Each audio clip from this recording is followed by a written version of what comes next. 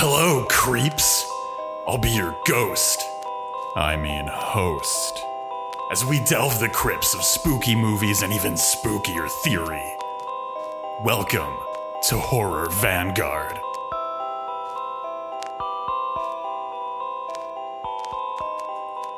Hello, everyone. It is your bonus episode for November.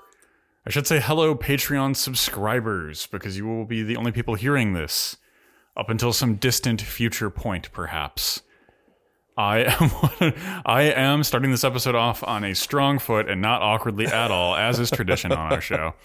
I am one of your co-ghosts. I am Ashley Darrow, joined as always by John, aka the Liquor Guy. How is it going, John? Good. How we doing?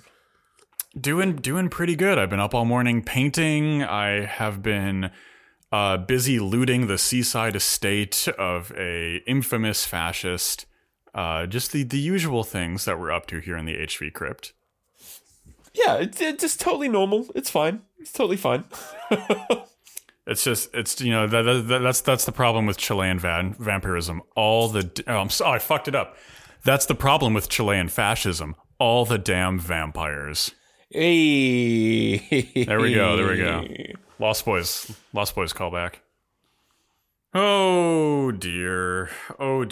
Today we're discussing, an interesting movie, a Netflix film, a movie that, I don't know, have we done a made-for-Netflix movie yet? Oh, and maybe not. This might be the first one. I think this is a good one to make our... No, we did. Labor Kyle, we did one of the Lindsay Lohan Christmas rom-coms. I think those are made for Netflix, if I remember correctly. You are completely correct.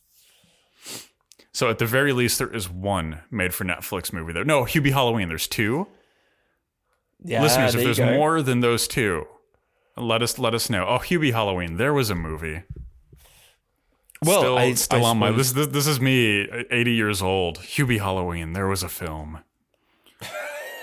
That was cinema. Back when Hollywood was Hollywood. Yeah, there's there'll be me when I'm, 90 being like, there's just not enough piss in films nowadays. You kids today, your comedians don't even piss all over your films. We're going to be talking about piss today too. This is a piss-filled show. Get the pissy vinegar. We're taking the piss. Indeed. All the piss related I don't know. This is the fun thing about bonus episodes is we get to be a little looser, we get to be a little less buttoned up. Not to say that we're buttoned up usually on the show, but like I don't know. This is the thing that I enjoy most about these bonus episodes is we get to have just a little bit of fun. Yeah, absolutely. So what are we discussing today? Well, that is what I was about to ask you. And well, we both know. We both it's just a thing that we do, isn't it? We go, oh, what are we talking? Like we know. The audience knows because it's in the episode title. Well, maybe for the person who just kind of has their podcast app on autoplay. We are talking about the 2023 Netflix exclusive film, directed by Pablo Larraín, El Conde, or the Condor. And I suppose I should ask you to explain what is El Conde about? The memory of Augusto Pinochet is alive and, to be quite frank, well in the minds of fascists. Even, or perhaps especially in the West, Pinochet memes and jokes are shared amongst his latest crop of would-be successors. A memory of fascism has been constructed by people who share the political goals of the genociders, murderers, and tyrants who came before them. The center-right bias of our political climate caters to these engagements with historical memory. Confederate monuments line the streets in Union cities, reshaping the geographies of our shared histories. Still, there is hope. A quick trip from the Henry Kissinger Center for Global Affairs at Johns Hopkins. The Albert Pike Memorial was torn down by Black Lives Matter protesters on Juneteenth of 2020. A temporal monument to the enduring memory of a resistance to a fascist psychic hegemony. They can redecorate our streets, but not how we walk them. Our history is our story, and it has villains. Our villains built their monuments in the form of mass graves, starvation, and a lasting legislative cruelty. Each child who went hungry during a school lunch is the only monument to Thatcher we ever need erect.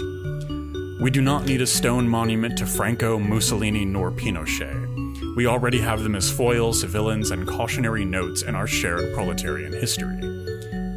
Fascists will live on as the stumbling blocks in the tale of our perseverance and our ultimate victory. Years later, as time heals old wounds, they will also live as puppets in a stage play of bitter mockery. Enter into a footnote in the history of the working class struggle as we discuss El Conde. Oh, yes. Where would you like to begin, my friend?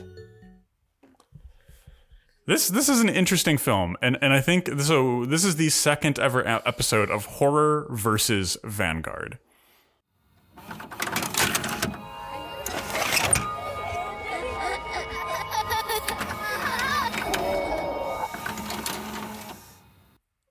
Yeah, I'm sorry I can't confederate my syndicalist organization with your workers' party because of your problematic stance on the libidinal nature of the vampire. Yeah, he's too Hegelian. He's too Hegelian. His vampiric takes are too Hegelian. Too Hegelian. Thus, he is a revisionist and must be expelled. The Central Committee of the Gothic Marxist Organizing Party has declared you an unrepentant Rob Zombie apologist and Hegelian. We hope you've enjoyed the Dread Discourse. Until next week, stay spooky.